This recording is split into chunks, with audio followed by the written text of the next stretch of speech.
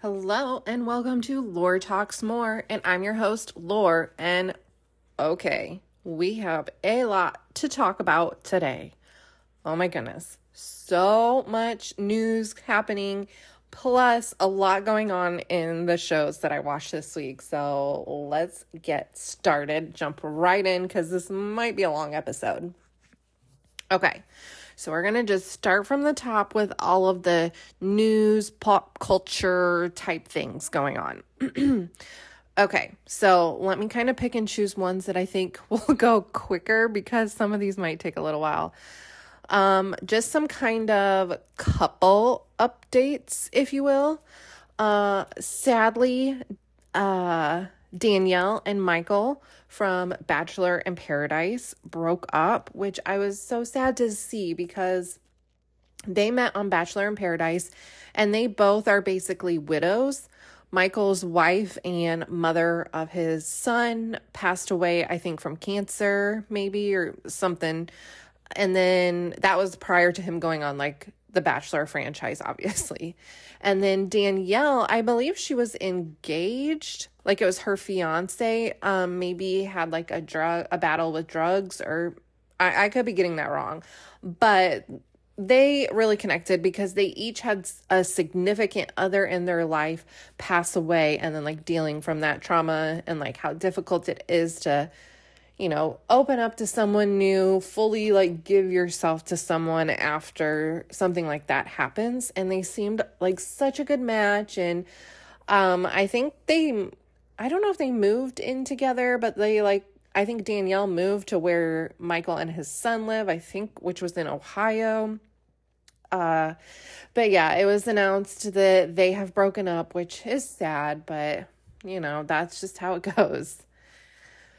A quick little Sandoval and Rachel update. It was her birthday recently, and Sandoval commented on like an Instagram post of hers and said like, "I wish you the best, friend. Hope you're doing well. Yeah." And Rachel screenshots it and then like screenshots his Instagram page showing where she blocked him, and then was like, just said like blocked and put an X through his face, which is just so petty and funny. And then like he comes back and says, "Oh, well, she's just thirsty." And it's like, can you guys just stop? Like, yeah, it was super petty. Like, I was living for Rachel blocking him and letting us know that she blocked him. Like, good for you. She wants to make it known that she wants to have nothing to do with him, as she should, considering he recorded her on the FaceTime without her consent. So it's like, goodbye. And he just can't help himself, which, by the way, spoiler alert, if you're a Masked Singer fan, skip ahead like 30 seconds, because Sandoval is rumored to be on the upcoming season of The Masked Singer, but I heard he gets out really fast, probably because he can't actually sing. So, okay. Moving on to Carl and Lindsay then. This is the last oh no, not the last one, sorry.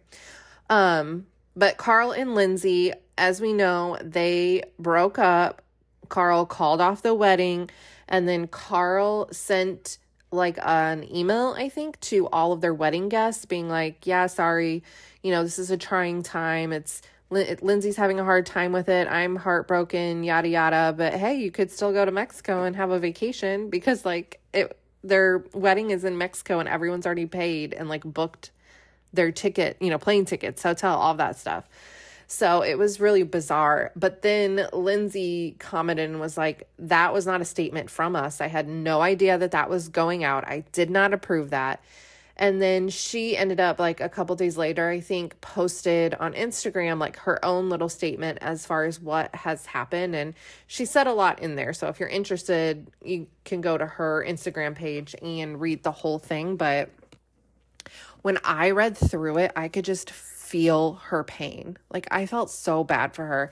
And I am not a Lindsay like stan. I mean, she makes great reality TV, but she's definitely one of those people that like I don't connect with because I would never act the way that she acts and like how she gets activated and all of that. But reading her thoughts on the breakup, it's like I feel like most women can relate to that, just having like some guy pull the rug out from under you and just how devastating it can be, especially in her situation. You know, they were very close to getting married, and it's embarrassing, it's heartbreaking, and she's older and she was ready to like get married and have kids, and she thought that like she was gonna finally get her dream of having this family, because, you know, she doesn't have the best relationship with her family, so she wants to create her own. And then he just, you know, pulled the rug out from under her, and it's so heartbreaking. But I hope she'll come out of it thriving, and we definitely need like a single ladies show on Bravo. Like, pool together all of the women we love, a lot of VPR women, but like, you know, pulling in Lindsay and like Ashley Darby and just all of these women in the Bravo universe who keep getting, you know, fucked over by these men. Give them their own show. Let's see them thrive. Okay. And then I am very, very happy for this next one because I love the challenge. And I have always loved Nany and Casey together as a couple. And I have been waiting. Like, I will randomly go and check. There are a few, like, celebrity, quote-unquote celebrity couples. More so my reality TV couples that I check in on and make sure that they're still together because I don't want them to break up. And I think I've talked about this before, like Zach and Tayshia were one. But now Tayshia is with Luke, and I am here for that. But I need to get them on my TV screen so I can watch them. But another one is Pauly D and Nikki. But another one is Nany and Casey. They are ones that like when we're watching the challenge and one of them pops up, like I go to their Instagram and look them up and make sure that they're still together because I love them together. Well, they are engaged and it's so sweet. They posted like the engagement photo and I was bawling. My husband looked over and was like, "Are you okay?" And I'm like, "No, I'm just so happy for them." And then you get to the very end of the video and you find out that Nany was actually the one that proposed to Casey, which kind of goes against like what you would stereotypically think based on how they look, which is dumb, I know. But, you know, Nany ended the video, like the post saying like, "I bet you didn't expect that ending." So it was really sweet and I'm so happy for them. And then I guess kind of couple news is Taylor Swift and Travis Kelce are reportedly dating. Cause you know, did he slide into her DMs? He said something like he made it known that he was interested in her, but I don't know if she's ever dated an athlete. Has she? She usually goes for like musicians more so, right? Or regular dudes, people more in like the music industry, not athletes. So I'm kind of here for this. Like and Travis is like, has no problem. You know, he had his own reality TV show, where it was like To Catch a Kelsey or something like that. It was like a dating show and I've heard he regrets it or whatever, but he obviously doesn't have that much issue with like his relationship stuff being public. And obviously everyone always knows Taylor Swift's relationship. So I don't know. I don't think this would be like a long-term match, but I think this is like a fun little fling for the two of them. And so I'm here for whatever kind of information, whatever kind of like paparazzi photos we get from this situationship. And then also, more importantly, is that Taylor Swift was spotted with Sophie Turner. They were like arm in arm walking together. Now, Sophie Turner is Joe Jonas's soon-to-be ex-wife, who, as you know, Joe Jonas dated Taylor Swift, and then she wrote basically, you know, the thing going around is that Taylor Swift wrote specifically a breakup song that has to do with her breakup with Joe Jonas. And now Sophie is in the unique position where she gets to listen, or she can listen to a breakup song that is literally written about the guy that she is currently breaking up with. So I'm just here for that woman power, like the two of them together. I bet Joe Jonas is like shaking in his booties, as he should, because he's trying to paint Sophie as like a bad mom and he's taking care of the kids. And that is just not like what's going on. Like he says she likes to party, but Joe is the one that likes to party. And him like being the sole caretaker of their children right now was something that they agreed upon, because Sophie is like in a different country filming. I don't even know what she's filming, but she's like on a set filming, working long hours. So it makes sense for their kids to stay like in their home where they live and have Joe take care of them while Sophie is filming. But also Joe is on tour. So like, I'm sure the nannies are the one that are actually taking care of those kids. So like, get out of here with that nonsense, Joe Jonas. Like, we believe women, okay? We don't believe dirtbag men sliding into Gigi Hadid's DMs when she's 13. Get out of here. Anyway, okay, that is all of the couple-y news. Oh, well, I guess kind of. Just a real quick mention that I was watching American Ninja Warrior this week, and it was like couples edition. So it's like all of the couples that most of them were like, they both compete American Ninja Warrior. I think there was maybe one that like is an athlete, like her husband's an athlete, but not American Ninja Warrior. So they kind of like did it where they run the course together, and then like the couple who wins gets $25,000 in a trophy. But the point I wanted to make about them is that these couples are weird. A lot of them are just like so weird together. And I've really picked up on that American Ninja Warrior feels very cult-like, which I know sounds hypocritical coming from a Peloton-obsessed member, because yes, Peloton is cult-like too. I totally get it. If I was fit enough to be doing American Ninja Warrior, I would totally buy into the whole cult. But like, some of these people are just like weirdos to me, and I'm like, okay, it's hard for me to watch them together as a couple, because it's just weird.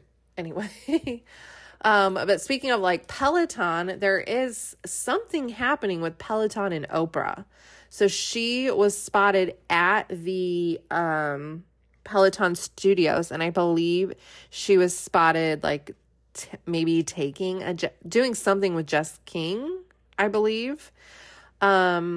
But we're not really sure what it is. So that has not come out yet. So I'm curious to see what happens with that, because like, if Oprah is going to partner with Peloton with something, that's going to get a lot more eyes, I think, on Peloton. So hopefully that ends up being like a good thing. But I'm definitely curious to see what that is about, because I can't picture like Oprah on a Peloton bike. Could you picture like Oprah doing a Cody class and he's like, shake your titties, and she's like, what? But yeah, we'll see what transpires with that. Then there is a new challenge on MTV called Legends Will Fall coming up.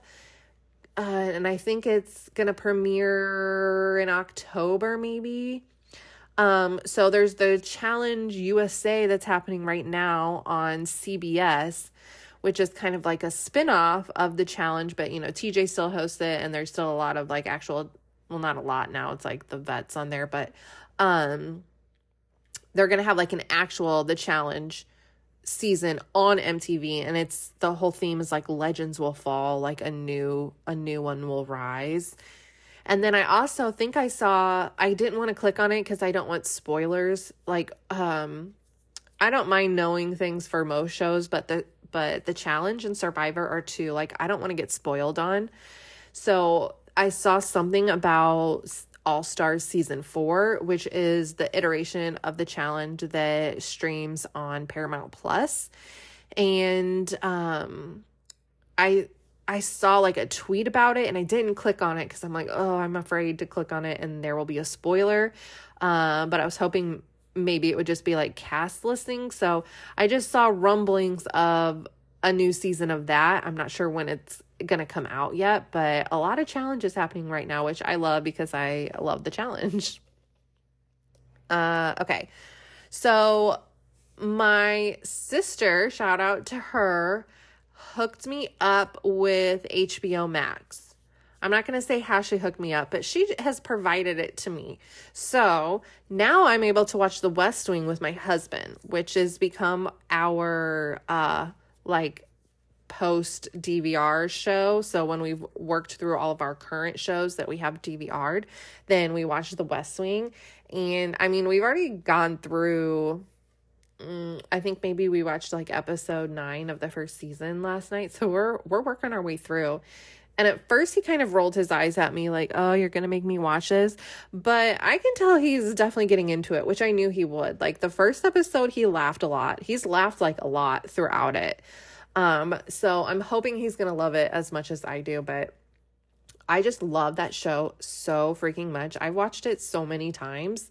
Some things are pretty outdated, which is funny to see now, like watching it back. But I know the last time I watched it was in 2020, I think, because there's an episode, that really hit home during COVID. I was like, oh my gosh, this is like, we're actually living this right now. What's happening on the show, basically. But yeah, the show is so good. It is so smart. Like, I wish that I could be as smart as the characters on The West Wing, like to have your brain work that fast.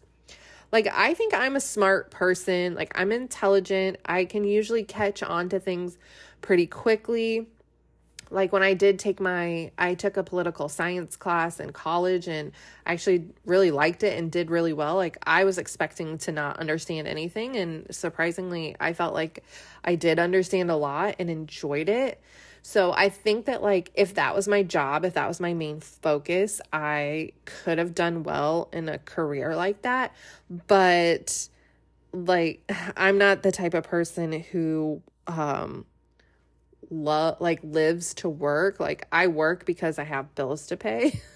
And so like I have a job that I'm good at and pays well, and that's all there is to it.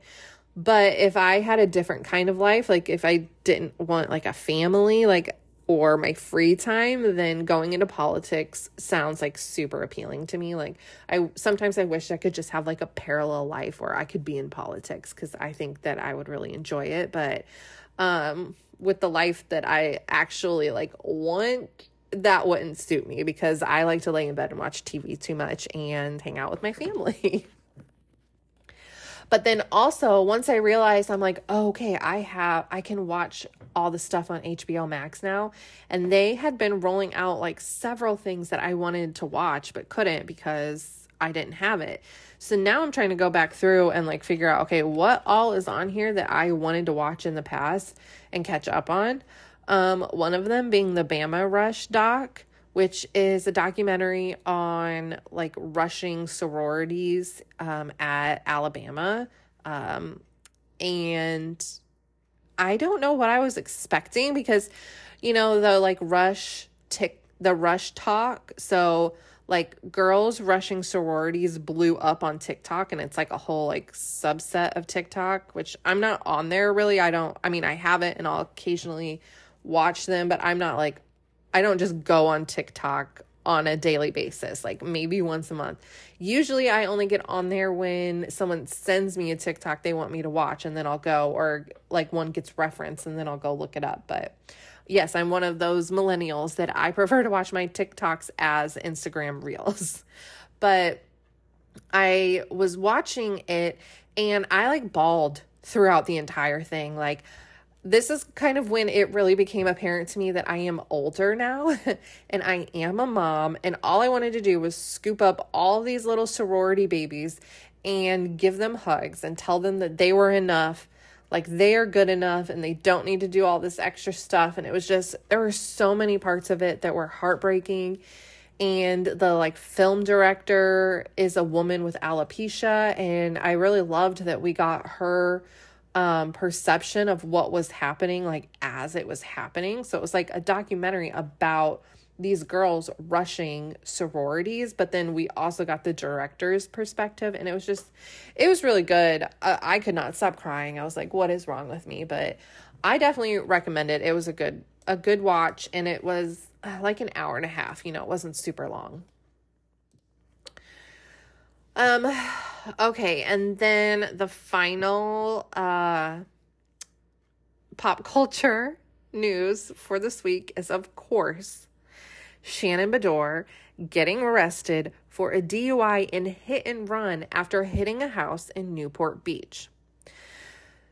Now, we know that Shannon has an interesting relationship to alcohol, okay? Like, I don't think you should ever call someone else an alcoholic because you don't ever know the full story, especially like someone on, a celebrity, not like someone in your real life. But so I'm not going to say that Shannon's an alcoholic, but we have seen in the past on the show Shannon's drinking behaviors, and it's not great.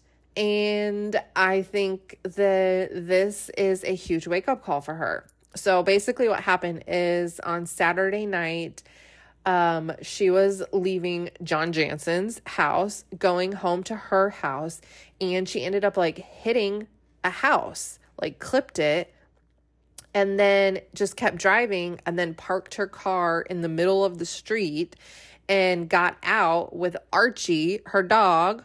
Poor little Archie was in the car with her, and then was like walking around, and the police had gotten called, and they stopped her, and she pretended that she was just out for a walk, like, oh, I don't know what you're talking about. But they said like clearly she was intoxicated. They have like the security camera footage from the neighbor's house showing her hitting the house. Like, we have the actual footage of her car hitting that house. And now it is rumored that she is going to be going into rehab, and she's taking full accountability and is prepared for whatever consequences come from like the court case and all of that. So it is to be determined whether or not like her going to rehab and taking accountability is because she actually believes she needs to, or because she understands it's the best route to get like the least amount of charges and all of that. I don't know what this means for her on The Real Housewives of Orange County. Like, will she be on next season? The reunion for the current season has already been filmed, so we're going to have to wait a while, more than likely, to find out what is going to happen, if we're going to get any of that on the next season. If she is on the next season, how open is she going to be? Like, I would love for her to come back on the show and just take full accountability and say, now that I've been through rehab, I realize that I have said and done a lot of horrible things on this show from being too drunk. Take accountability, own up to all the shitty things that you have done, and then move on. However, I don't know if I want to see a sober Shannon on the show, because when we get scenes of Shannon and she's sober, she is like sucking the life out of the room. She is no fun. She's like a wet blanket. She complains all the time. She's just like, wah, wah. And so, I think it's going to be good for her to get sober and all that, but I don't know if she's going to be, going to make good reality TV after she gets sober, if she does. So all that's to be determined, but whoo, that was an interesting notification to get when that popped up that she was arrested. Like, oh my gosh. Okay, so I believe that is all of the pop culture news. So I'm just going to go through quick. There are a couple shows that I have a lot of notes on, and then a few that are just real quick ones. So let me just get through the real quick ones. One of them being Jersey Shore. Jersey Shore is more just like a light watch for me. It's just fun. Basically this episode is, of course, surrounded around Angelina drama, as it always is. Mike, the situation, is offering up his services to be the investigation to help Angelina find her father, because Angelina just recently found out that her father that she thought was hers was not actually her biological father, and that just like really kind of explained a lot of how she was treated in her childhood, because now she realizes that wasn't like my actual dad. So she wants to find her dad, and Mike said that he would help.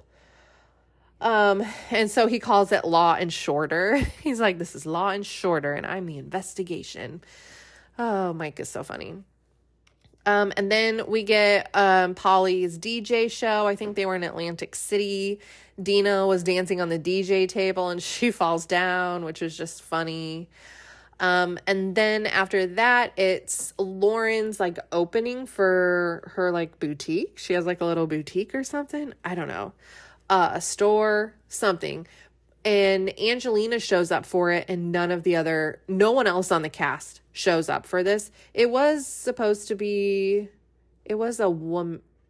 Oh, what was it for? It was something related to women. I honestly can't remember what this business is, but it makes sense that like the men weren't there, but like the other women on the show should have shown up for Lauren, but they didn't. They had like, Dina had a dentist appointment for her children, and my husband was like, what, she can't just move those appointments? And I was like, no, she can't. Like, do you know how hard it is to get into the dentist? Like, he wouldn't know because he's not the one making the appointments for our son. But recently I was sick and had to miss my dentist appointment, and then it was going to be 2 months before I could get back in. And luckily they got me in sooner. They put me on like the cancellation list, but like getting into the dentist office is not easy. And like doctors in general, sometimes it depends on like what kind of doctor, but yeah, like I don't blame her. I don't blame Dina for not wanting to try and move those appointments. Like, yeah, you got to go to those. And then, so all of the women end up coming to Snooki's house, I think, for a charcuterie board party, which I totally want to go to. Like, I want to have one of those myself. And I don't even need anyone else to be there. Like, it could just be me, and I'm going to make a bunch of charcuterie boards, you know, like a dessert one, a pizza one, whatever it is. I just want a bunch of those, and I'll just eat all the food by myself. But the episode ends with all the women sitting around and they're fighting, and basically they're just all done with Angelina, because what happened is at the party, Angelina was like, how come no one else is here? And Mike was like, yeah, you know, he agreed with her, but of course, in true Mike fashion, he goes and tells Jenny, like, oh yeah, Angelina was trying to stir up drama by calling you guys out for not being there, even though he agreed with it. So then they call Mike, and he was like, yeah, Angelina was stirring shit up. And Angelina's like, Mike, you agreed with me. And he was like, yeah, I don't know what you're talking about. So they got into a huge fight, and I'm not really sure where they go from here, because it's just always drama with Angelina. Like, I don't know how they get past this. Like, but I did like that Sammy was just jumping right in. It was like no time had passed with Sammy and the group, because she had no problem just like fighting back and getting into it. And I loved that energy for her. Okay. And then the other one I was going to talk about, I think quickly, was The Challenge. So I know like The Challenge is one of my favorite shows. I should talk about it more. However, this particular week when we were watching the first half of the show, I was eating pizza. So I was just like laying in bed, living my best life, eating pizza, watching The Challenge. So I didn't take as many notes. And then the second half of the episode, I was eating ice cream. So listen, I love my reality TV and I want to talk about it, but also food does come first. And when I'm hungry, I need to eat. So basically in that episode, which now we're only down to one episode a week. I don't know why the first like 2 weeks we had 2 episodes, but the last 2 weeks we've only had an episode on Thursday night. So this is just one episode. So the challenge for this episode was they had to jump on these trampolines and then see numbers and then do something with the numbers. I couldn't figure out what they even had to do, because you know I never pay attention to the rules, but usually I can figure it out as they go along. But this is one, it was like they kept coming back with a number, and then TJ would say like that's right or wrong, and I'm like, okay. So they had to do that in the first round. And then like the top however many people, I think it was like 3 women, 3 men, go to the second round. And then the second round was them jumping up for flags on a moving semi. And why did they think that this was a good idea? Because Tori was like was the second person to go, I think. And she jumps up. So like you're jumping on a little trampoline and then you're jumping up in the air. But as you're jumping up in the air to like try and grab these flags, the semi that the trampoline is on is still moving. So when you land, you're not going to land where you started from. And like Tori landed on her back, oh my gosh, like on the side of the trampoline, and it just looks so painful. And I was like, this seems super dangerous. Like, who vetted this challenge? Because I think that maybe you shouldn't have done it this way. Like, okay. But anyway, so the winners of that challenge were Tori and Fessy. So Tori is now won, like this is the second week of individuals. And so this is her second time winning. So she is just on fire right now. And they decide to vote Cassidy and Kristen. So they vote in 2 survivor players. And then once the house finds out that Cassidy and Chris are the 2 going in, then Sebastian is campaigning to get Corey as the house vote. Now, Chris goes on a spiral. So Chris is up for elimination, and he is trying to get a girl to go in so that he doesn't even have to go into elimination, right? So he wants to put Michelle in, but it's like he keeps going back on his word. He's like doing too much. Basically, he's in that panic mode where you do way too much and then you like shoot yourself in the foot, basically. And then Corey is talking to, Chris, I think, and Corey's just like ranting, and it's like a back and forth. He said, she said. So basically Corey is just saying a bunch of song lyrics here. So he's like, he said, she said bullshit, which reminded me of Limp Bizkit. And then he said, well, you just got to plant a seed and see which one grows, which reminds me of Bop. And I'm like, Corey, are you just like pulling song lyrics out your ass right now? Like, are you actually saying anything of value here? So then the house votes, and Sebastian gets 6 votes. Tyler gets 5 votes. Alyssa gets 1 vote, and then Bananas gets a random vote. But it ends up being Sebastian who has to go in. So the elimination is Chris and Sebastian, 2 survivor players. And the elimination is called trick shot. So basically there are these barrels, and you have to like line up the barrels, and then you go climb up a little tower, and then you throw balls down. And the barrels have like, I don't know, like a little platform on them that you bounce the ball off of. So it's basically you're trying to set up a trick shot. So it bounces off like each little platform and then ends up in the final barrel. And you have to like do it twice. So you have to do it with like 3, and then you have to add in like 2 more or whatever it was. And at the end of it, Chris ends up winning. So Sebastian goes home, which is kind of what like they, I forget who was wanting it, but you know, Sebastian and Tori were coming up with like a little love connection. And so they wanted to get Sebastian out, like take away Tori's, you know, boo thing and get him out, which they were successful at. So he is now gone. And that is all I have for this episode. And I apologize, but listen, I'm a hungry girl, okay? I needed to eat my pizza and my ice cream, so sometimes I can't take all the notes. But yes. Okay, moving on. All right, let's go ahead and move on to Teen Mom.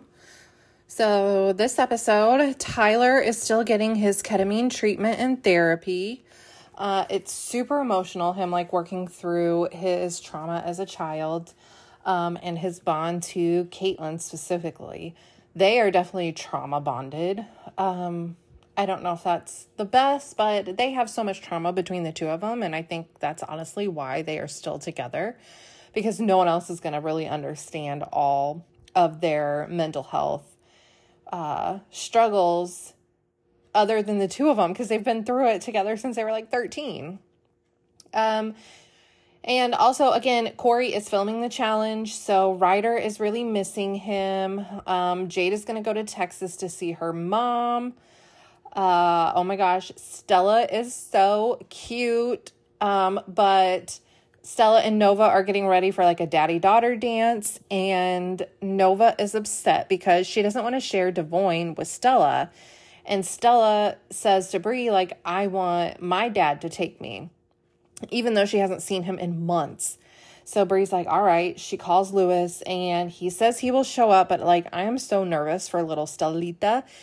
Like, my stomach literally was having pains because I was anxious, worried that Lewis wasn't going to show up for her daddy-daughter dance. And then we get a scene with Leah calling Jalen because she found some family photos that she had in her house, so they're going to meet up. And then Kate goes to visit Ty, and so Ty's in, I forget where he's at, like LA, maybe doing the ketamine treatment. And so Kate flies out to visit him, and they do like a couples therapy session to help Tyler with his trauma. And I was crying. Like, I was just crying so much. Them working it out and like telling each other, like, you're enough, you know? And then Jade does therapy with her mom. And we get a little bit of that, like, of them talking it out. But then at some point, the therapist kicks the cameras out, and they're like, okay, you know, it's time for you guys to leave because we're going to discuss some personal issues. And I was just like hand clapping for that because, I mean, really, like, your therapy shouldn't be broadcast on national television. And so to me, when a therapist is like, I'm not going to allow this to be filmed, that to me lets me know that that is a good therapist. Okay, so then Ryder gets to talk to Corey, and it's just so sweet. Like, I really loved in this scene, you know, that Ryder was saying, like, she was upset that Corey left on her birthday to go to the challenge and how she missed him. And Corey was like, hey, like, I'm sad too. I miss you too, you know? And it was just nice for him to, like, be vulnerable and not just be like, it's okay, like, don't be sad, whatever. Like, I don't like that. I want to always, like, okay the feelings of my son. So it's like, it's okay to be scared. It's okay to be sad. Like, whatever you're feeling, it's totally normal. Let's see how we can deal with those emotions then. So then we get back to Jade and her visiting her mom, and Christy is wearing a, like, everything's bigger in Texas shirt. I don't know. It was just funny to me to see her wearing that shirt. And basically Jade is saying, like, this is really hard for her because, you know, Sean went through rehab as well. He's had his addictions, and she's like, but Sean is just some guy.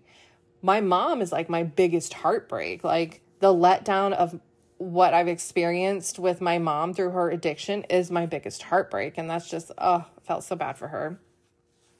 Leah and Jalen meet, and it's so awkward, but they keep it cordial. And then we get back to the daddy-daughter dance, and again, I'm nauseous, and Lewis actually showed up, and Devoin showed up, so I'm like, okay, good. We're off to a good start. Both the dads showed up. They're there for their daughters. But how in the world does Nova look so grown? She looks like a little teenager. And I'm like, oh my gosh, no, that's not like little Nova. She just looks so grown up.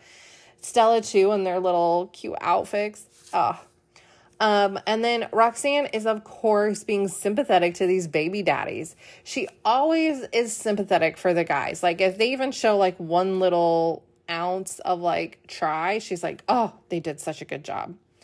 So Lewis and Devoin take the girls to the daddy-daughter dance, and after they get there, Nova ends up calling Bree, saying that Stella's crying, and now I'm gonna cry because Bree hears it, and you can just see, you get, like, as a mom, you can just see the look on her face. Like, I know exactly what she was feeling in that moment, and she's like, all right, I'm gone. I'm going to get her right now. And then we end the episode with Ty and Kate, and they have like a peaceful little date, just the two of them, and it was cute. So it was definitely an emotional episode between all of the Ty and Kate therapy, talking about his, you know, sexual assault when he was younger and how that comes into play as a father, as his children begin to reach the age that he was when he was assaulted. And then all of the, you know, daddy issues with Bree and her girls. And then Jade and her mom in therapy. And then, Ryder being sad about Corey. It was a tough episode, but sometimes it's good to get all those emotions out. Okay, then I wanted to talk about, let's do Real Housewives of Orange County. Okay. So the ladies are in Mexico, and we kind of leave off where they are fighting about Heather selling her house and not telling any of the women at all. And it kind of ends there, and they agree to just kind of move on. And then Shannon ends up opening up and talking about her relationship. And, trying to be vulnerable, which I thought was good. It's good for Shannon. She's like, okay, let me express some of my issues, open up a little bit to the women. So it's a small step in the right direction for her.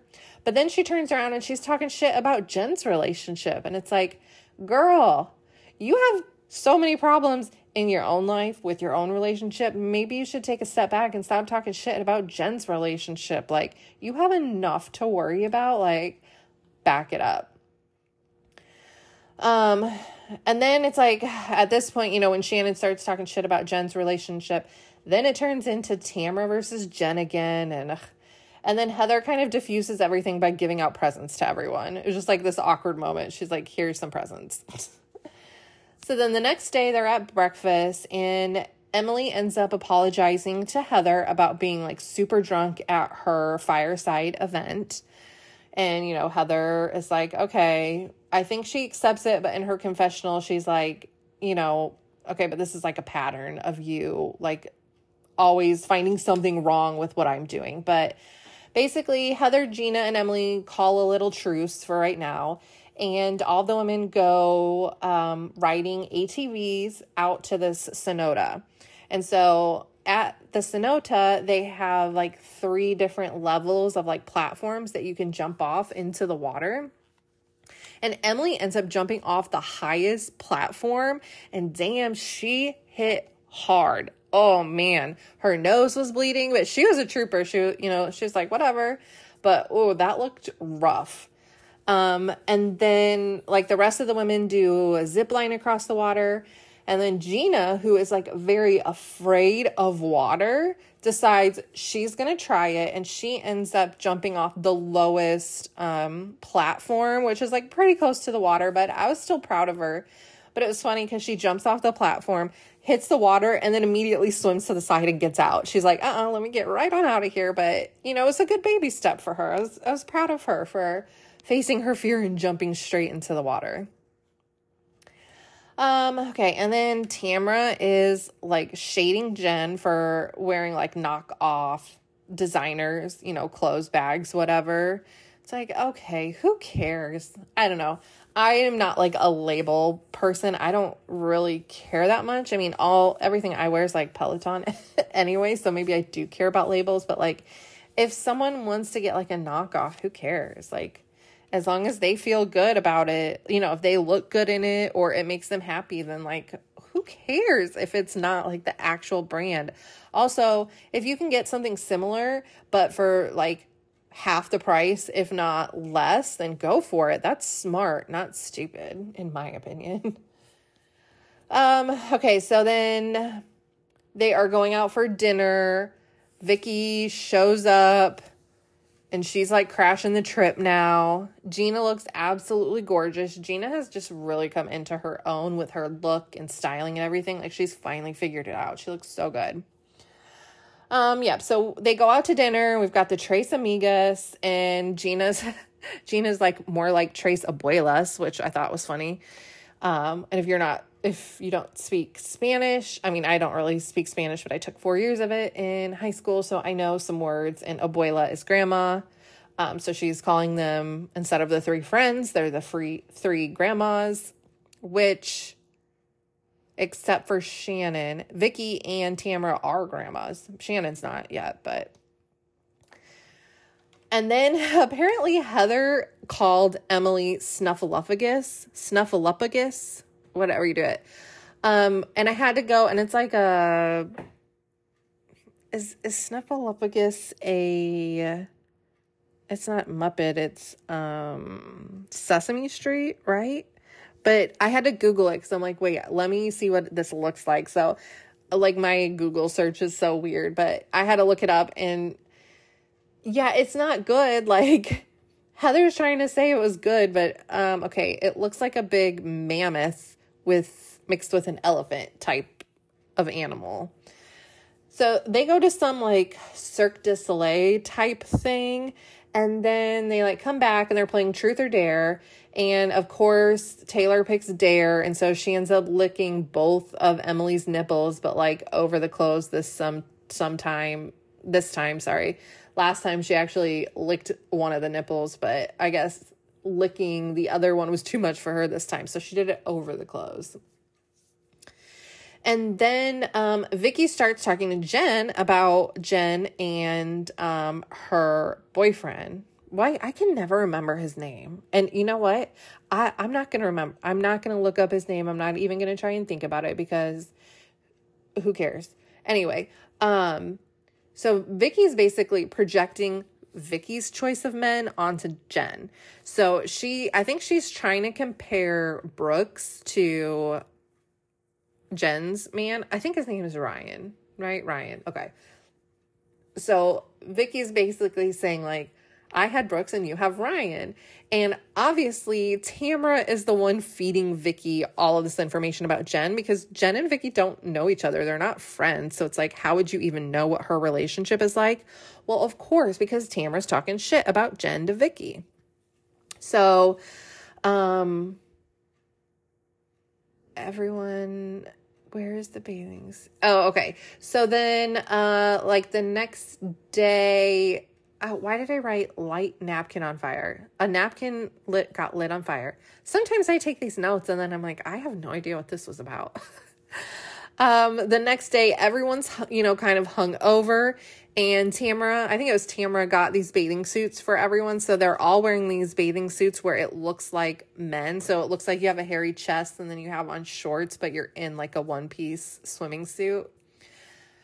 And then, I do feel bad because at this point they're talking about like John saying that Shannon's gained weight, and like maybe she's not as attractive, and I just feel bad for her. Like, Then they do water aerobics, which was funny. They were like getting into it. And then Heather said Snuffleupagus was her best friend. And then they're also trying to like say, oh, maybe it's like Sasquatch, but Tamara cannot say Sasquatch. I think, okay, how did she say it? Let me think of this. I say it Sasquatch, and Tamara kept saying Sasquatch. I think that's how she was saying it. It was like, she just could not say that word. Then Vicky brought up Steve's penis, but called it a wee-wee. I don't know. Steve is her ex. And then Gina finally like talks to Jen and is like, why do you not get upset with all these women talking about your relationship? Like anytime the women start bringing up, like when Vicky was talking about it the previous night, Jen just like sits there in silence, really. She doesn't ever defend herself or get mad. And Gina's like, get mad, girl. Like I would be upset if people were talking like this about my relationship. So Jen starts talking to Vicky about it, and she's like, you haven't been here to like hear everything that's happened. And Vicky's like, yeah, I know, I got fired. Which is just so funny and like a breaking the fourth wall. She's like, I haven't been here filming because Bravo fired me. And now she's back. But then at this point, Tamara admits like she's the one telling Vicky all this information, and that's why Vicky has this opinion, which basically just means it's Tamara's opinion. And then Tamara ends up asking a baited question to Jen, and Jen says Tamara, like Jen calls Tamara out for that and is like, just ask what you want to ask. Stop asking baited questions. And then Jen says that Tamara asked for the receipts from the girl that Ryan was sleeping with when Jen and Ryan were on a break. Tamara says that Ryan was sleeping with that girl while they were still dating, not when they were on a break. And so it's like Jen is bottling everything up, and Tamara's basically saying, like, you left your entire family for a player.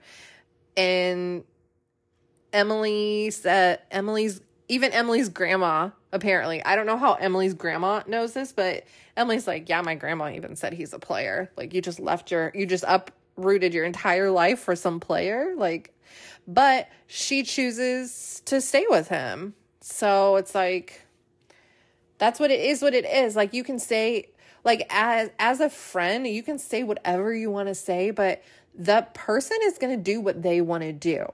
So what ends up happening is, this happens so many times, and I'm sure like everyone has a situation like this where your friend is dating a shitty guy. They tell you all the shitty things that guy has done. You get mad at that guy, rightfully so. You want better for your friend. You don't want her to be with him because you know she deserves better. She decides to stay with him, and now the problem is you, because you don't forget all that stuff. Like, you're not dating him, so you're not going to just like forget it all. And now you're like, why are you still with that guy? And she's like, well, that's what I want to be. And then it ends up happening that like the friendship breaks up because they decide to stay with that person.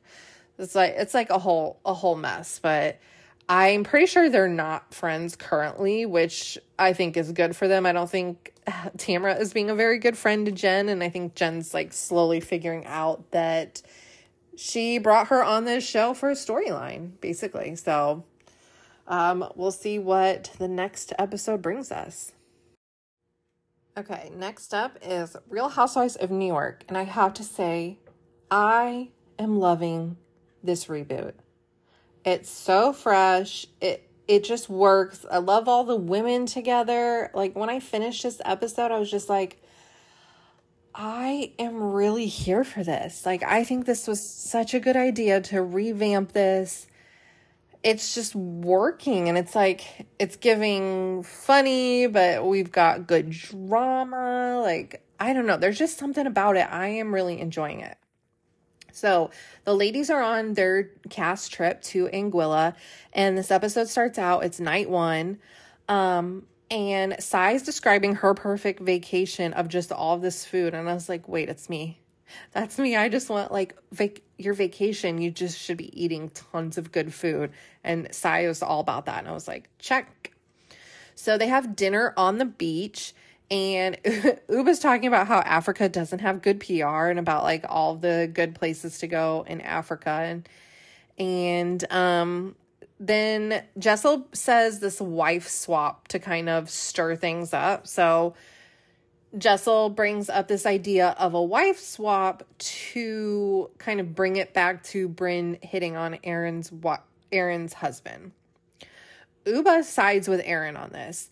Or rather, not specifically Aaron, but she's like, I side with the married woman. So, like, if the married woman is uncomfortable, then what you did was wrong. Brynn ends up saying that she is sorry, at first, not for hitting on her husband, but she said she's sorry for saying that party was boring. Then she finally apologizes for the whole thing. But Aaron still won't let it go. She's like, I felt like Sutton Strack. Let the mouse go. Like, let the mouse go. Brynn wants an apology for even being accused of, like, trying to get with her husband. At this point, Sai calls over the waiter because she wants to order her food. She's hungry. She's a hungry girl. She is like me. And she calls the waiter over so they can order, and Aaron's, like, mad. She's like, we're not done talking. Like, Aaron's mad that Sai bringing over the waiter cuts into her fight. But they finally squash it and hug, and they seem to be good. So then they can move on to the next fight, which is Jenna not wanting to fly in coach. And Jenna is basically just mad that she got caught. But Brynn calls her out and is like, basically like, you're not being vulnerable with us. And then the producers do this funny like alternate universe clip of like, when is Jenna supposed to be vulnerable?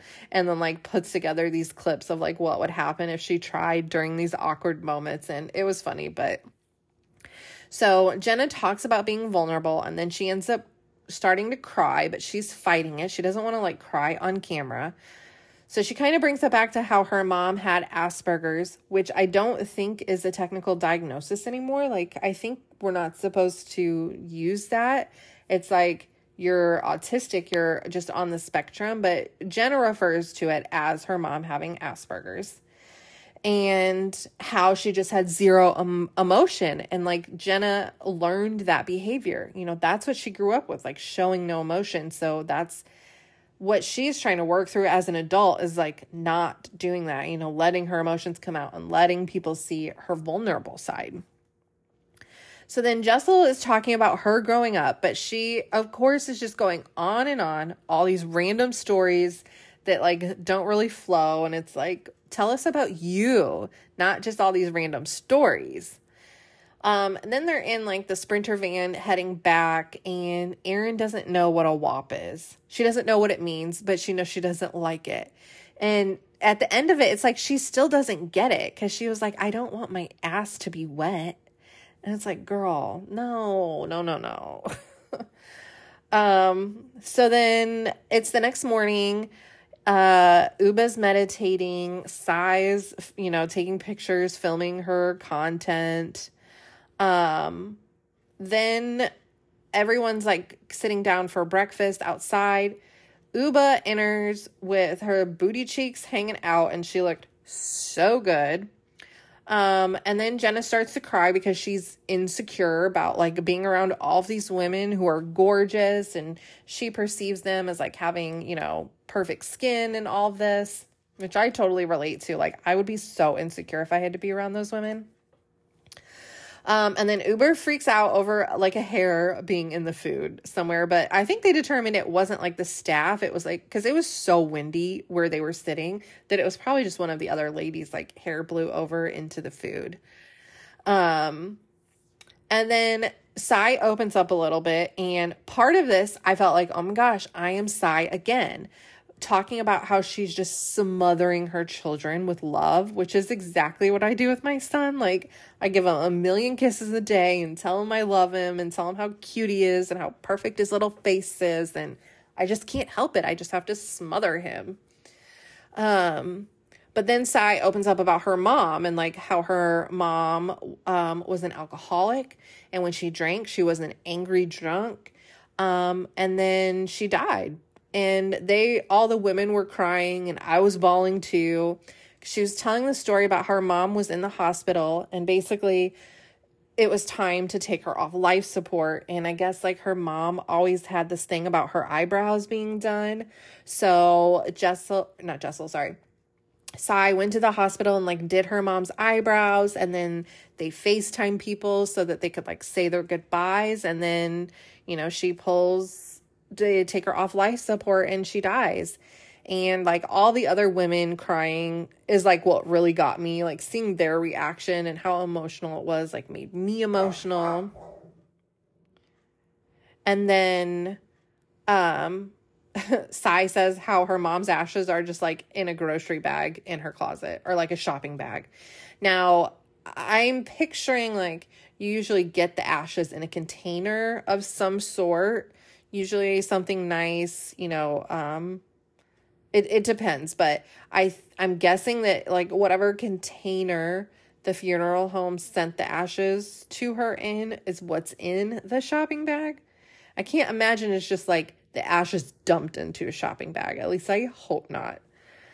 But Uba is like so sweet during all of this, and like you can tell like Uba is a good friend. And then Jessel calls Pavit, and it was so cute because she was like saying how amazing it was and how relaxed she was and all of this. And Pavit's like, all right, well, let me pack up the kids. I'll come. And she was like, no, do not mess with my peace. Like, do not come here. And I was like, yeah, I understand that. Like, let me be alone. Okay. So then they go to the beach, and there's like a beach hut, and they do this like photo shoot, and they've got their own server for drinks. And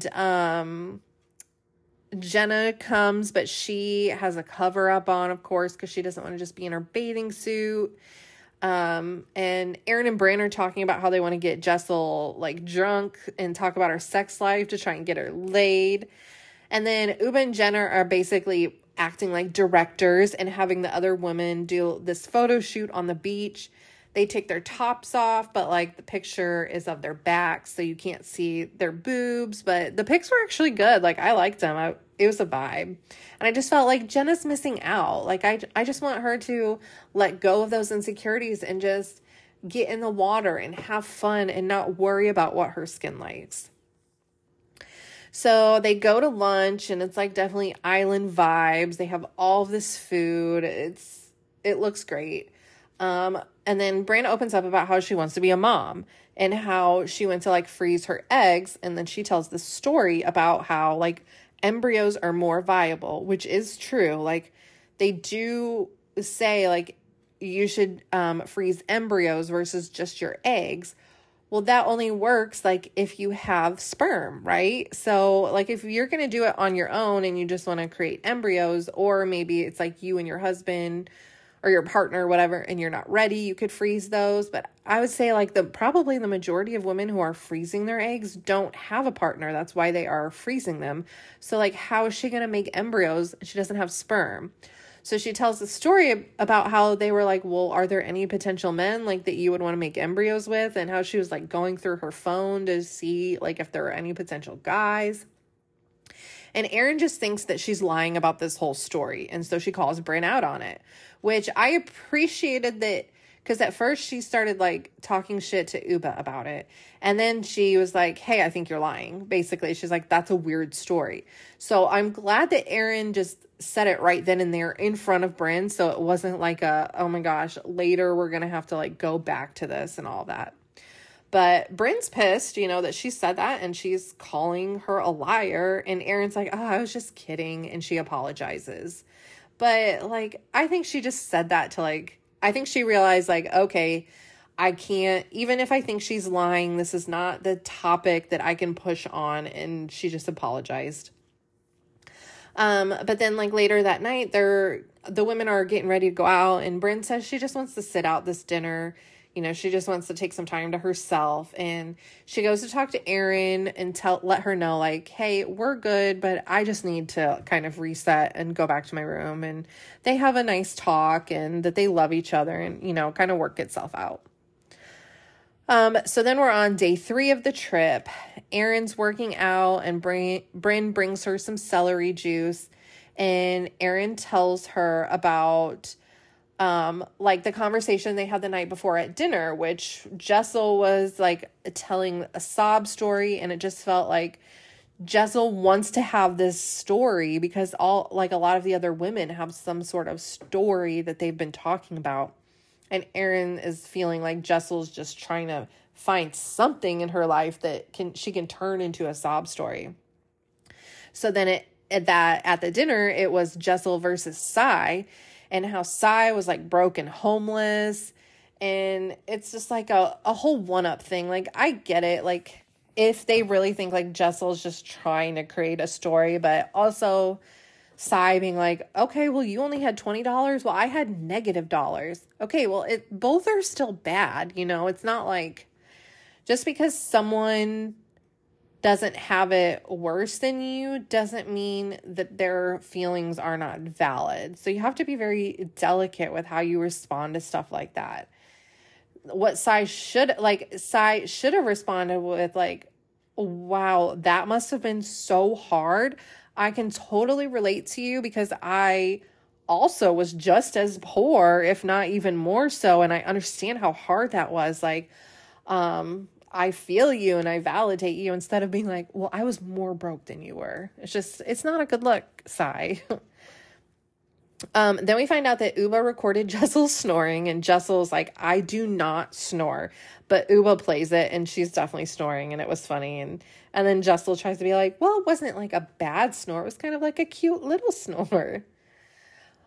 So then they go out on a boat, and I just so badly wanted to be there. I want to be on that boat in the water, eating good food. Uba looked gorgeous. Jenna, of course, wears a sweatsuit because she doesn't want to be seen.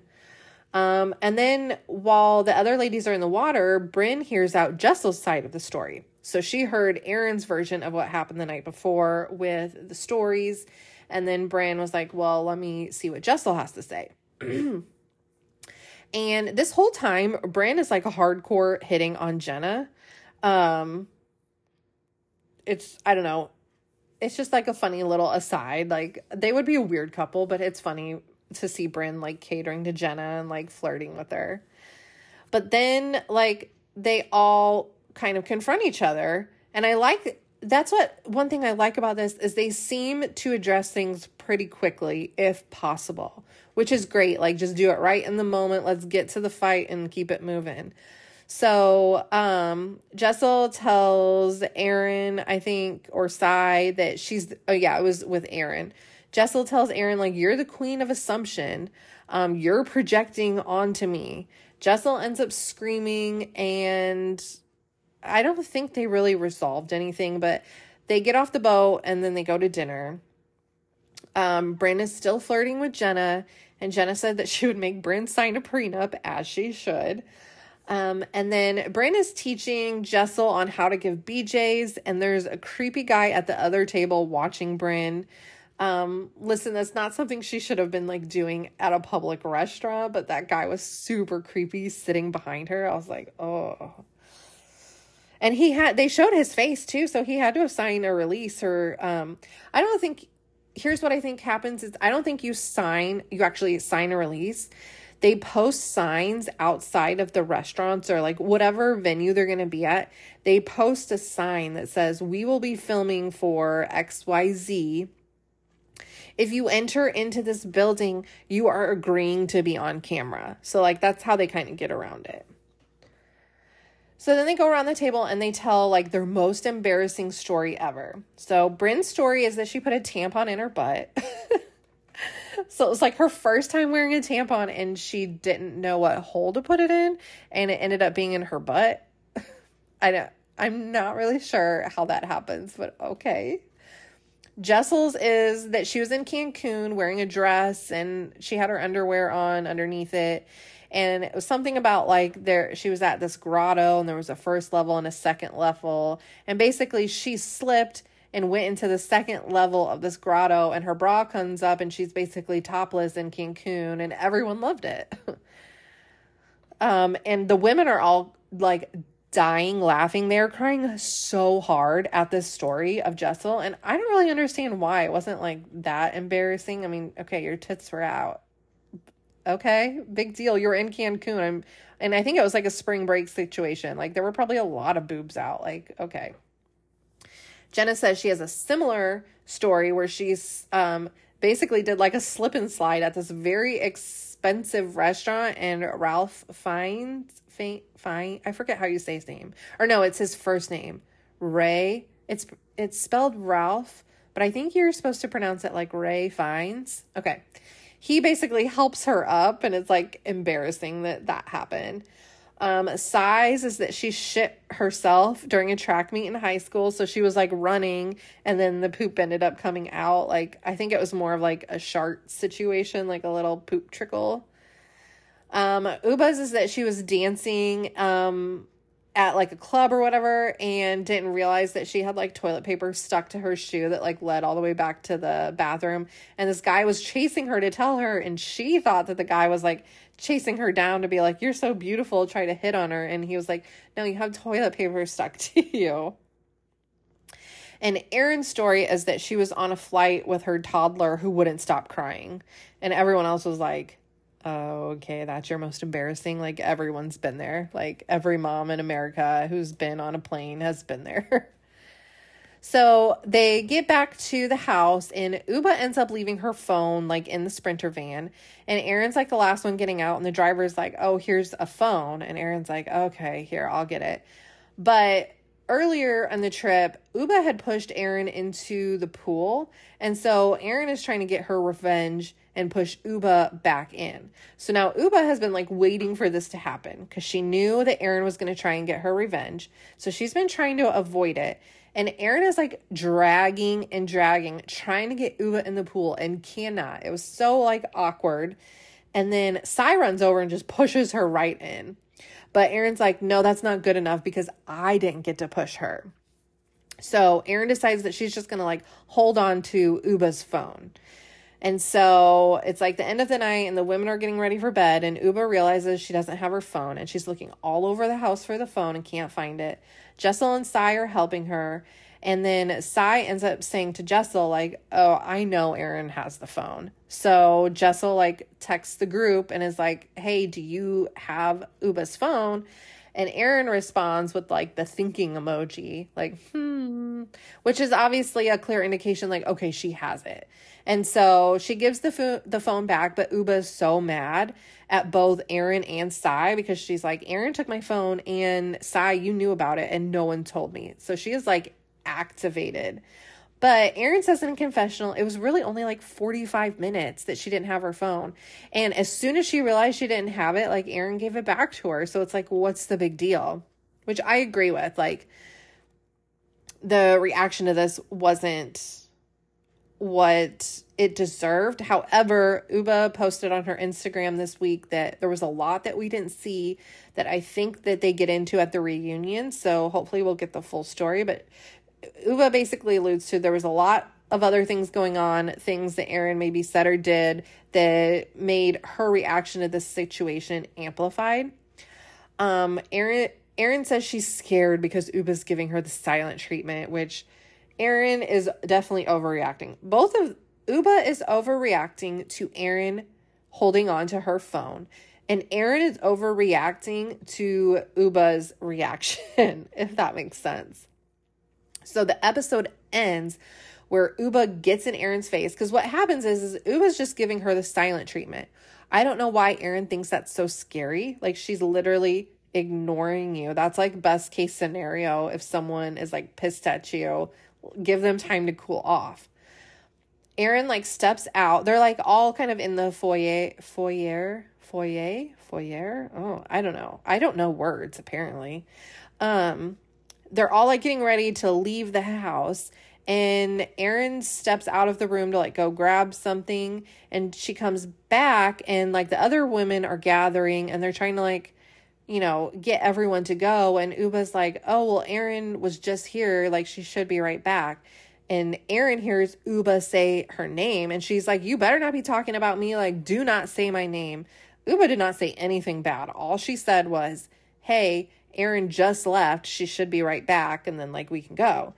So they start to get into it, and Uba gets in Erin's face and rips her sunglasses off, and they argue, and she's like, try me. And yeah, so we have to see the end of the fight the next episode, but it's just like an overreaction to an overreaction to an overreaction. Like each step of the way, it's like, okay, I agree with Erin. Now I agree with Uba. Now I agree with Erin. Now I agree with Uba. Like they both are in the right and they're both in the wrong. So it's just a mess. All right, now we'll move on to the ladies of Real Housewives of Salt Lake City. Hey, this episode starts out with Lisa and Meredith meeting up for a walk, but Meredith has on like these little heeled boots. I'm like, what are you wearing? Like, I get wanting to be stylish, but you couldn't find any stylish shoe for walking? Like, okay. So they're catching up. They have not had a good friendship for a while now. So they're trying to, start the process of mending fences. So they're catching up and talking about their kids. Lisa's talking about how she's not going to get to see Jack for 2 years, which I don't understand how the Mormon missions work. So I know that they have to go to like wherever they get stationed at for 2 years, but she won't get to see him for 2 years. Like, can't Lisa go visit wherever she's at? But I don't know. Anyway, they flash back to the hot mic moment when Lisa calls Meredith a garbage whore. And basically Lisa says, the only people that I trust are, and like she says it in this order, the only people I trust are anyone that has signed an NDA, my husband, and my lawyers. Like, okay. So you're going to trust the people that have signed an NDA above your husband? Okay. They end up both like apologizing, just kind of a blanket okay, let's just apologize for everything we've done in the past and like start fresh. So we'll see if that lasts. Heather and Whitney meet up at a hot springs and they have the same type of situation.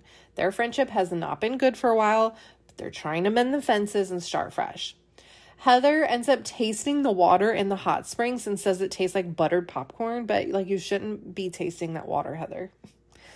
And then Heather's talking about how she's not really friends with Angie K, even though they've known each other from high school, and alludes to the fact that Angie peaked in high school. We find out that like Heather also went on a mission similar to like what Jack is getting ready to do. She made like death oaths with her friends and then like wore the Mormon garments. They're like these like kind of like long johns basically. Like you don't wear underwear, you wear these garments instead. And then Heather is talking a lot about Jack, Lisa's son, going on a mission and like who he's going to be when he comes home, because Lisa isn't a true Mormon. She converted, I think she was Jewish first and then converted to Mormonism when she met her husband.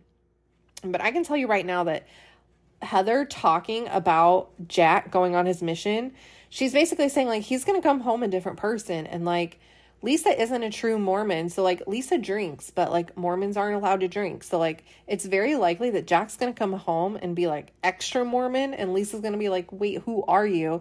And then there's always the possibility that Jack is going to, you know, distance himself from his parents if they aren't living the same kind of lifestyle. And Heather's saying, like, I don't think Lisa's prepared for, like, who he's going to be when he comes home. But this, Heather talking about this is going to be a problem because she's stirring this up. And it's like, she's not wrong, but this is not her place to talk about. And once Lisa finds out that she is talking about it at all and saying this stuff, she's going to be pissed. Like, absolutely. Then Meredith is with her husband, Seth, and she's talking about how things are so much better in their marriage. So they decide to start a podcast. Like, okay, I'm not listening to that podcast, just FYI. But Meredith is talking about how Trixie Mattel, who's like a huge drag queen, invited Meredith to her Trixie Motel, which is in Palm Springs, which is like this hot pink motel. It's just like what's the word I'm thinking of?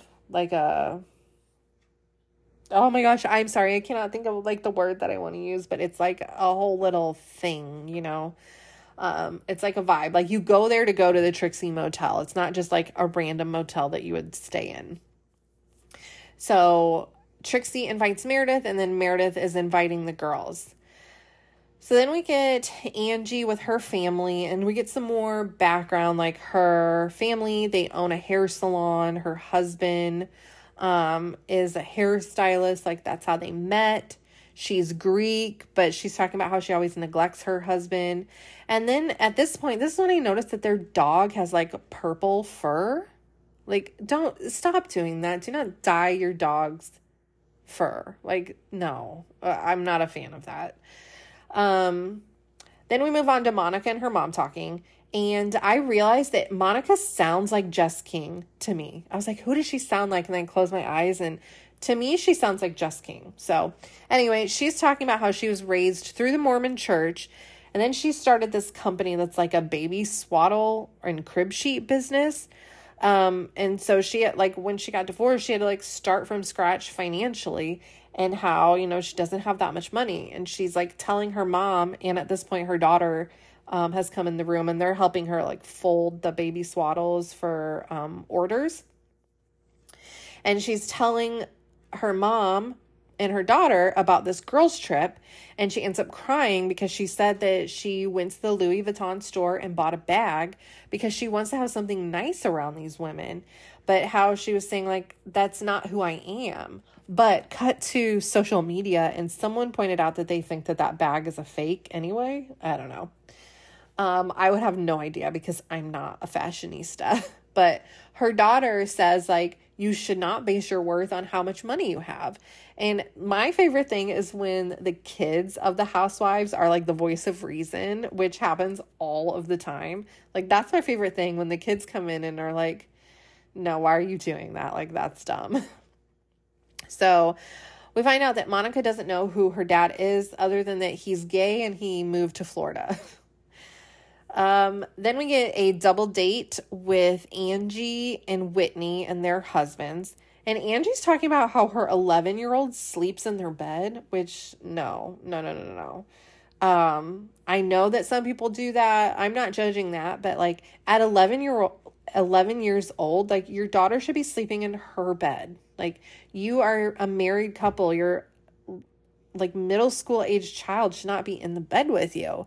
Like I understand, certain circumstances, your kid's coming into your bed needing some extra love and attention and all that, but this was like every night. It's like she just sleeps in their bed every night. Like that should not be happening. Like why are you doing that? Like why are you letting her do that?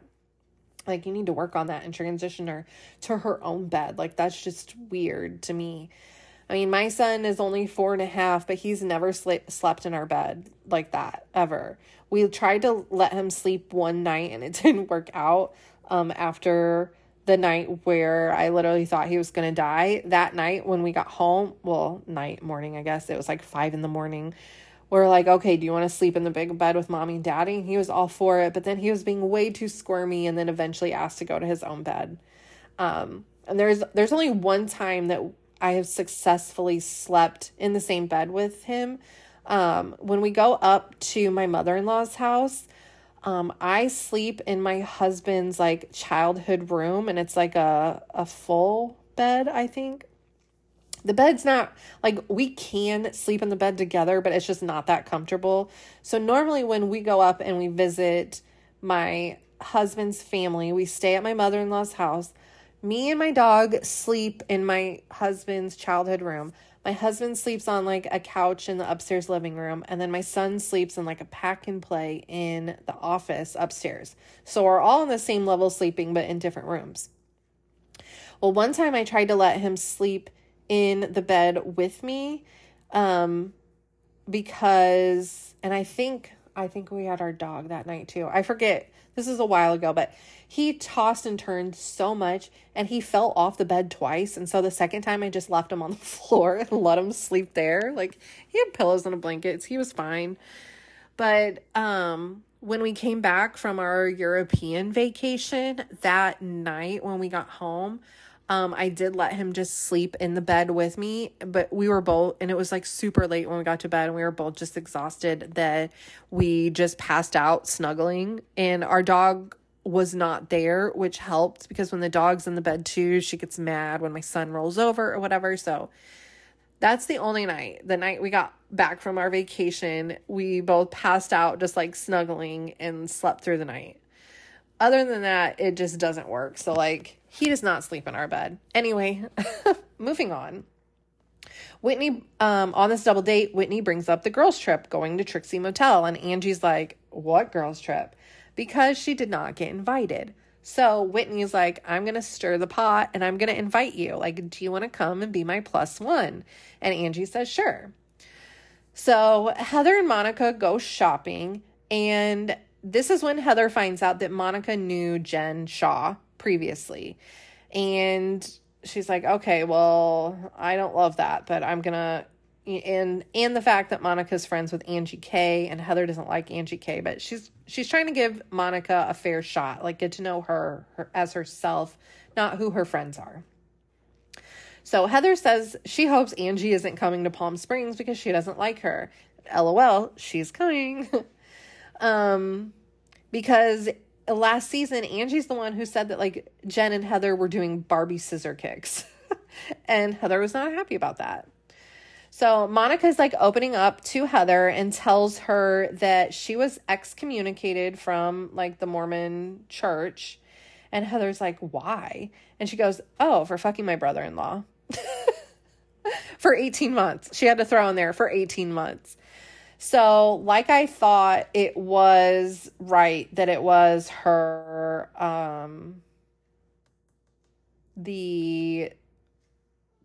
her husband's sister's husband.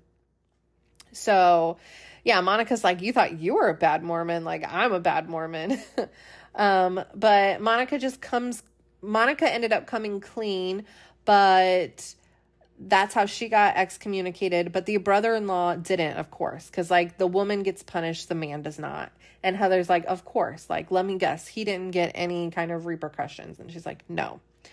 So, but she's just being upfront about it and owning her part. And she's like, if you own it, then someone can't weaponize it against you. Okay, so then Mary Cosby calls the Trixie Motel to figure out what kind of food they serve, and she's just being her walking comedy self. Like, Mary's just ridiculous. So everyone shows up at the airport except for Whitney and Angie. So Whitney decides to take a different flight, like, so that she can sneak Angie in. And the women are like, that's weird, she didn't come with us. But Whitney and Angie show up and they end up getting there early. So not only did Whitney take a different flight from all the other women, she got an earlier flight so that they could get there first, and she's bringing Angie. So they show up and Trixie's there waiting for them. And we get to see like the motel, and it is just pink on pink on pink, like pink threw up there. Then we go back to the airport where the rest of the women are, and after they got off their flight, they, used the restroom. And at this point, Lisa loses a ring in the bathroom. And they are searching and searching and searching. And come to find out, this ring is worth $60,000. Like, why are you even wearing a $60,000 ring while you're traveling to begin with? Like, what? Monica references Sublime. She's like, girl, it's at the pawn shop now. And I'm just like loving Monica more and more as this goes on. But Lisa will not shut up about this ring, and the other women are just kind of over it. And in a confessional, Heather says like the most expensive thing that she's lost is her dignity, which I thought was funny. So they're like in the Sprinter van heading to Trixie Motel, and Lisa calls her jeweler to try and get a new ring already, but she's saying how the old one was sentimental. And it's like, oh gosh, whatever. Then no, so basically this is all them in the Sprinter van. Whitney does admit that she is stirring the pot. Mary is mad because the women are like passing food over her and she doesn't like crumbs. Like, Mary only contributes this random shit throughout this episode. But basically, we're just building up to the women arriving and then finding out that the other girls are there. So that's where it ends, is before the other women find out that Angie is there and that they got there early. So it should be interesting this next episode to see them meet up. And I know a lot of shenanigans are going to happen. All right, we are done with Housewives for the week. Next up is Southern Charm. We are back, baby. Woo, here we go. Okay, so Southern Charm starts off like a cold open. It's like we're not getting like previously on. It's just a cold open, and it starts with like production asking Taylor if her and Austen had sex. Then like I don't think they show her answer. It's just them asking her, and then we get then they go into like a mini preview of like what to expect from this season. And then when they get done with that, it cuts to 2 months earlier, so they're trying to be super dramatic. So we're at Craig's house. There's lots of construction going on. Paige is there. He's building a pool and a hot tub. And they are discussing the relationship and like moving. But it's the same conversation that they've had just over and over again about, Craig's in Charleston, Paige is in New York. Neither one of them really want to move. And so they're kind of just like stuck in the same place. And they are definitely not on the same page. And then we get Madison making ramen noodles for her son. And it's in a super fancy bowl. I was like, ooh, it made me want ramen now. Like, I haven't had ramen in so long. But I was like, should I order some ramen? Like, maybe I need some. Okay. And it's like her new family unit with her husband, Brett. Listen, I don't agree with Madison, like politically and the stuff that she stands for, but that girl is absolutely stunning. And I loved her house. It was beautiful. Austen and Craig FaceTime, and just Austen is a mess. Like, Austen is just a mess. There's no other way to describe it. He somehow gets invited to Madison's wedding party, or it's like her wedding after party. So like they've been married. Now she's just like hosting a party afterwards. And Austen and Craig are talking about how Austen's invited and he's going to go. And then we cut to Taylor and Olivia, who are going rollerblading. And now they've become like breakup besties because Olivia and Austen broke up. Taylor and Shep broke up. So now the two of them have bonded and they're like best friends. Taylor wants a man, but she dated Shep. We know she hooked up with Austen. And it's like, girl, like these men that you were choosing are not great. And then apparently, like, after the breakups, Shep and Austen went to Australia. And it's like, okay, listen, these adult men child, it's perfectly fine if they don't want to ever settle down, if they don't want to get married, if they don't want kids, if they just want to travel and party. That's fine. Like, if that's what they want, that's what they should do. But stop playing around with these women's emotions and, like, pretending like you're going to settle down, pretending like you want to be with them. Like, you can continue to just find, like, women on Tinder to hook up with. Like, you don't need to pretend to have these relationships, like, if that's not what you want. Olivia calls Austen a fun house, where it's like, on the outside, it looks like something fun that you want to go do. But when you get on the inside, everything's distorted and like messed up and scary. And then like you're running to get out of there, which I just thought was funny and accurate. Vanita has a man. His name is Manny. So her man is Manny. I'm like happy for her. She's got a man.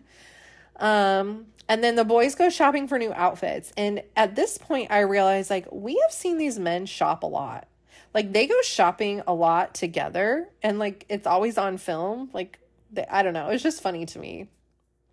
At the place that they're shopping, there's, like, a picture. It's, like, an advertisement, I think. But it's a guy, like, from olden times that really looks like Austen, I guess. I don't know. It was weird. And then production shows us Austen's, like, boxers video clip where he's like, Madison! And you know he's like pulling at his boxers. Like, we've all seen it. You know the clip I'm talking about. And then I just had to make note that Craig always looks uncomfortable. Like, Craig looks like he's uncomfortable in his own skin. Like, he doesn't know how to like just be a person. I don't know. It's weird. So then we get to like Madison's party. So it's like at a fancy house, this party. And basically this party was set up for production. Like let's call it what it is. It's a very small party. It's mostly just people that film for the show. This is not like what her wedding party would be. You know what I mean? Like, she would not have Austen like at her actual wedding party. This is just like their excuse to put together a party to get the cast together for the beginning of the season. And they're just using Madison's wedding as the excuse. So Austen creeps into the party and he says hi very awkwardly. And then he starts talking shit about Madison's husband. And it's like, okay, Austen, he is way better than you. I don't know anything about him other than like the 5 seconds I've seen him on my TV screen, but I can already tell you that he is better than you. So sit your Muppet ass down. Okay. They took a 3-week honeymoon and awkward Austen strikes again with like talking about this. And it's just like, he's so awkward in these conversations trying to ask them about like their relationship. Vanita shows up and the color dress she was wearing was absolutely gorgeous and it looked amazing on her, but it's like one of my favorite colors. It was like a corally pinkish peachy color, I believe. Leva is there, and then Taylor and Olivia show up, and of course that's when Olivia realizes that Austen was there, and so it's like awkward again. Taylor obviously wants to get under Shep's skin. Taylor is still very like bitter about the breakup with Shep and Shep's cheating and all that. So you can tell that like she showed up and she's like, yeah, let me take my coat off. Let me show this like amazing dress and my like looking so good. Like, let me show this off. Austen's already drunk. So it's like, oh my gosh, this it's like a comedy of errors. Taylor, for some reason, thinks that it's a good idea to give Madison and Brett a wedding gift of a vibrator. Like, that was awkward and weird.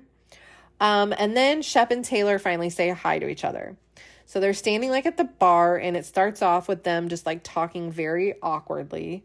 And then Olivia and Austen are talking. So it's like these two sets of broken up couples are talking to each other. And then Craig's like over in the corner of their room, giggling like a little schoolgirl, watching the conversations.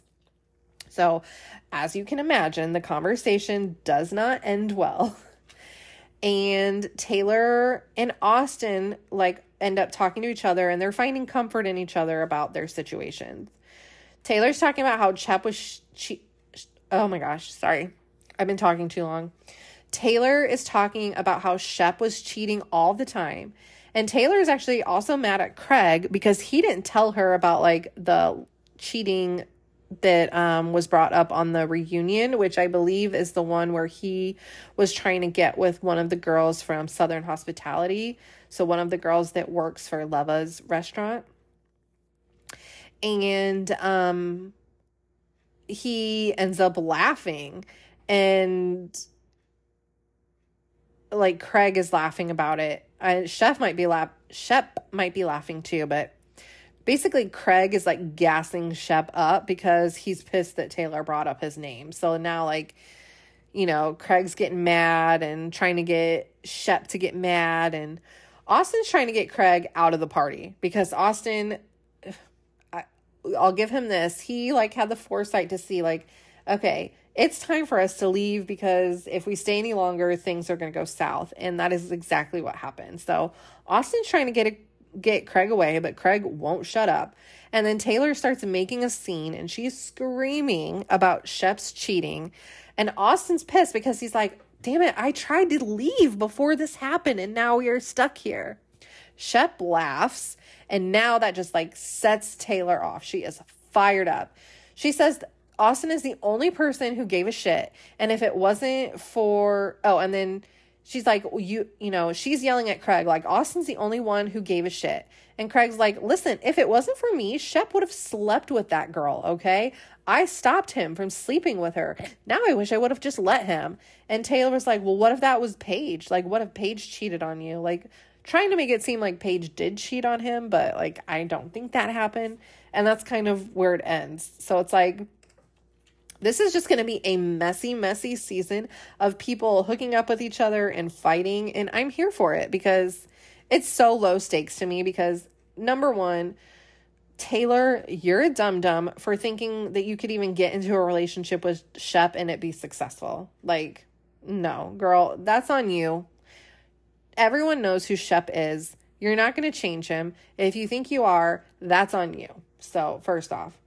Second off, Austen and Olivia were not even a real relationship. They were a relationship for the show so they could have a storyline.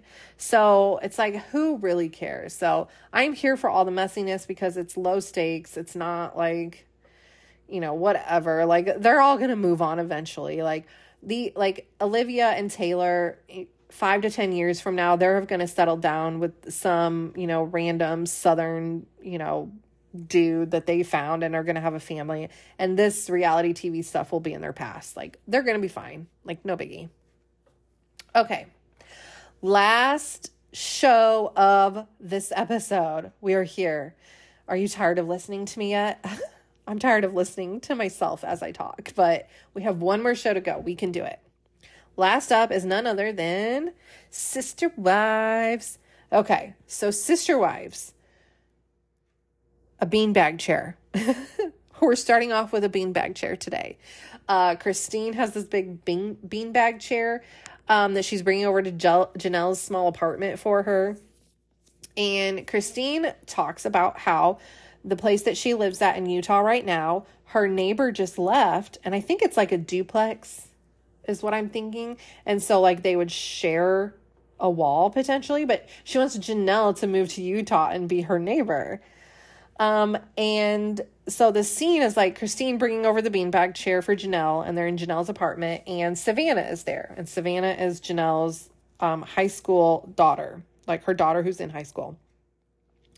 And this is when we find out that Cody has not spoken to Savannah in 1.5 months.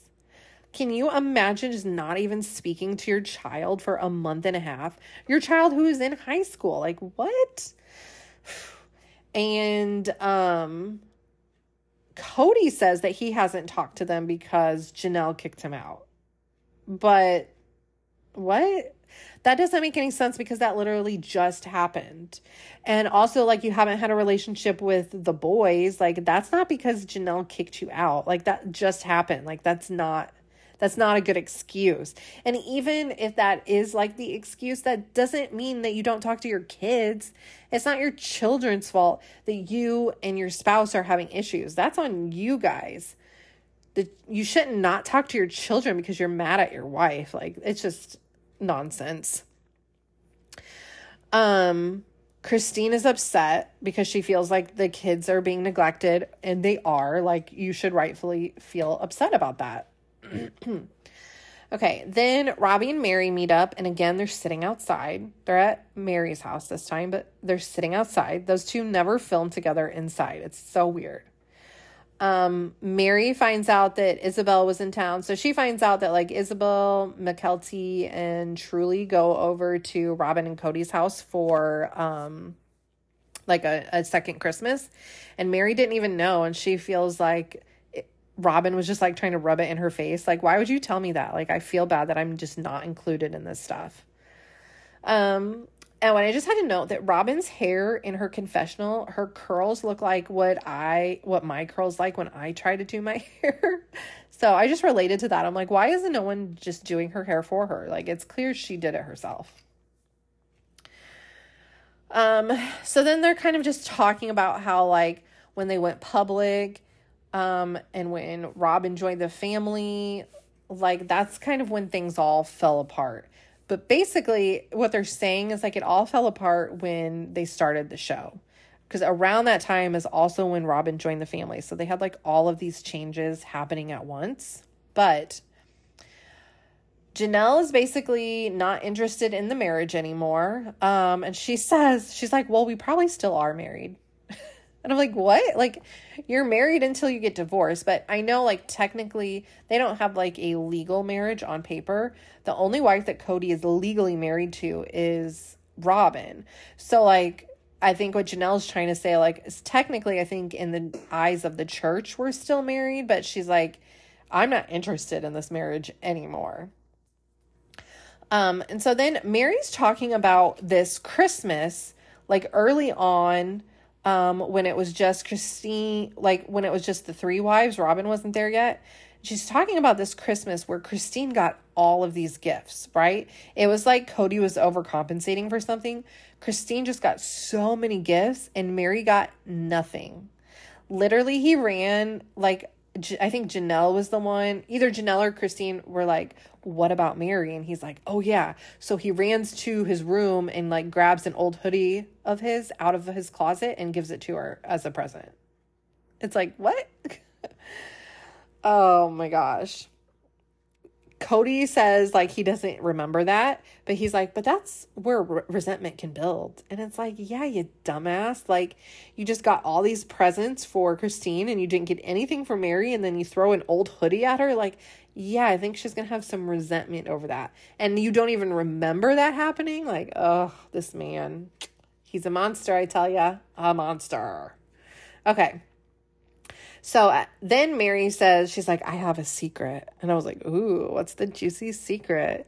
But then we find out that the secret is just that at one point, Mary started keeping track of when Cody was with her to prove that he was spending less time with her than the other wives. And Robin's like, oh, I did that too. So then we find out that there was like this one particular month that Cody was doing this test. Like, no one knew that he was testing Christine. But basically, Christine was complaining that Cody didn't spend enough time with her. So Cody's like, well, I'm going to spend a lot of time with her and prove that she's still going to complain even though I'm spending time with her. So he basically spends like 23 days out of this 1 month at Christine's house to prove that Christine was still going to be like upset with him, and it didn't have to do with the amount of time he was spending there. During that month, Robin admits that she was tracking the time that he was spending at Christine's house. And like, she's upset that out of this 1 month, he spent more time with Christine. Like, girl, he spends all of his time with you. Like, what are you talking about? You're going to get mad that out of 1 month, out of this entire time, over years and years and years, he spent more time with Christine when he has spent all of the time with you moving forward. Like, shut up. Sit down. You have no room to talk. Like, you are getting zero sympathy. Like, get out of here. Like, oh my gosh, she's so annoying. Anyway, everyone agrees that, like, all of the other time, Cody's at Robin's house. Like, he says it's because this is when they were in Vegas. He says he was at Robin's house so much in Vegas because he had an office there in his own garage. And even when he was there, Robin was complaining because he wasn't spending time with them, like, as a family. And it's like, this isn't a family. This is monogamy. You have a monogamous relationship with Robin, but you have these 3 other women who you're supposedly still married to. So Christine is like going in on Robin, and basically Cody's like, everyone needs to be nice to Robin. That's the only way that, like, you can be in Cody's good graces, is if you are also a good sister wife to Robin. Let's see. Christine is like loving shit talking. Like, you can tell that she is so excited that now she gets to just let it all out. Talk, like, she loves when people want to talk shit about Cody and all of this. And it's I love to see it. Like, give us more, Christine. Let it all out. But Cody is a total hypocrite because he's saying, like, if you're a good sister wife to Robin, then I'll be a good husband to you. But that's not true. Mary did that. Mary has done, like, everything that he's asked for, but he still won't, like, accept her back. He still won't have sex with her, basically. He still won't have a marriage with Mary, even though she's doing, like, what he wants her to do. And it's like, get over it, girl. Like, Robin is, like, desperate at this point to, like, get this family back. She's losing it. Like, she is crying. She's sobbing Robin again. And it's like, listen, the reason that your family is falling apart is because the man that you're married to is a monster. That is the answer. You're going to get there one day. Like, I think she's going to realize it once all of the women are fully gone and it's just the 2 of them. And then she's like, wait a second, this isn't what I wanted. Okay. So then we're back at Christine's place, and Aspen, McKelty, and McKelty's baby Avalon are there, and Truly's there. And they're planning a 50th birthday party for Christine. Here's where we find out that her celebrity crush is Shamar Moore. And it's like, yeah, girl, like, that's every woman's celebrity crush. Like, okay, good for you. I'm glad Shamar Moore is way better than Cody Brown. Like, good for you. But basically, Christine's talking about how she's not inviting everyone. She's not inviting the crybabies. And I don't think she should. It's her birthday party. Like, invite who you want to invite. Then we get a scene of Mary in the car, and it's like, TLC is like, we're not even sending a camera crew if it's just Mary. Mary, film yourself in your car, send us the footage, and we'll be done with it. But Mary's talking about how she's leaving to go to Utah to be at the B&B that she owns in Paraguay. And she knows that Robbie, oh my gosh. She knows that Cody will not care at all because Cody does not give a shit about Mary. But Robin's going to be upset because Robin is, like, begging her to stay and she doesn't want her to leave. But she's like, why? Why does Robin even want her there? Like, Mary is providing nothing to this family. So Mary reiterates, like, I am not leaving the family. I'm just leaving Arizona. I'm going to Utah. But, like, she knows that Cody has technically, like, already left her. Like, Mary still being there is just completely irrelevant. She just needs to go. Like, at this point, Cody and Mary just need to have the official breakup conversation, and she can leave the family, and then it's going to be just Cody and Robin. Like, it is just Cody and Robin. Christine has left. Janelle has left. Cody has basically left Mary. It's just Cody and Robin living in a monogamous relationship, pretending to live in polygamy. That is what is happening. So that's where we end.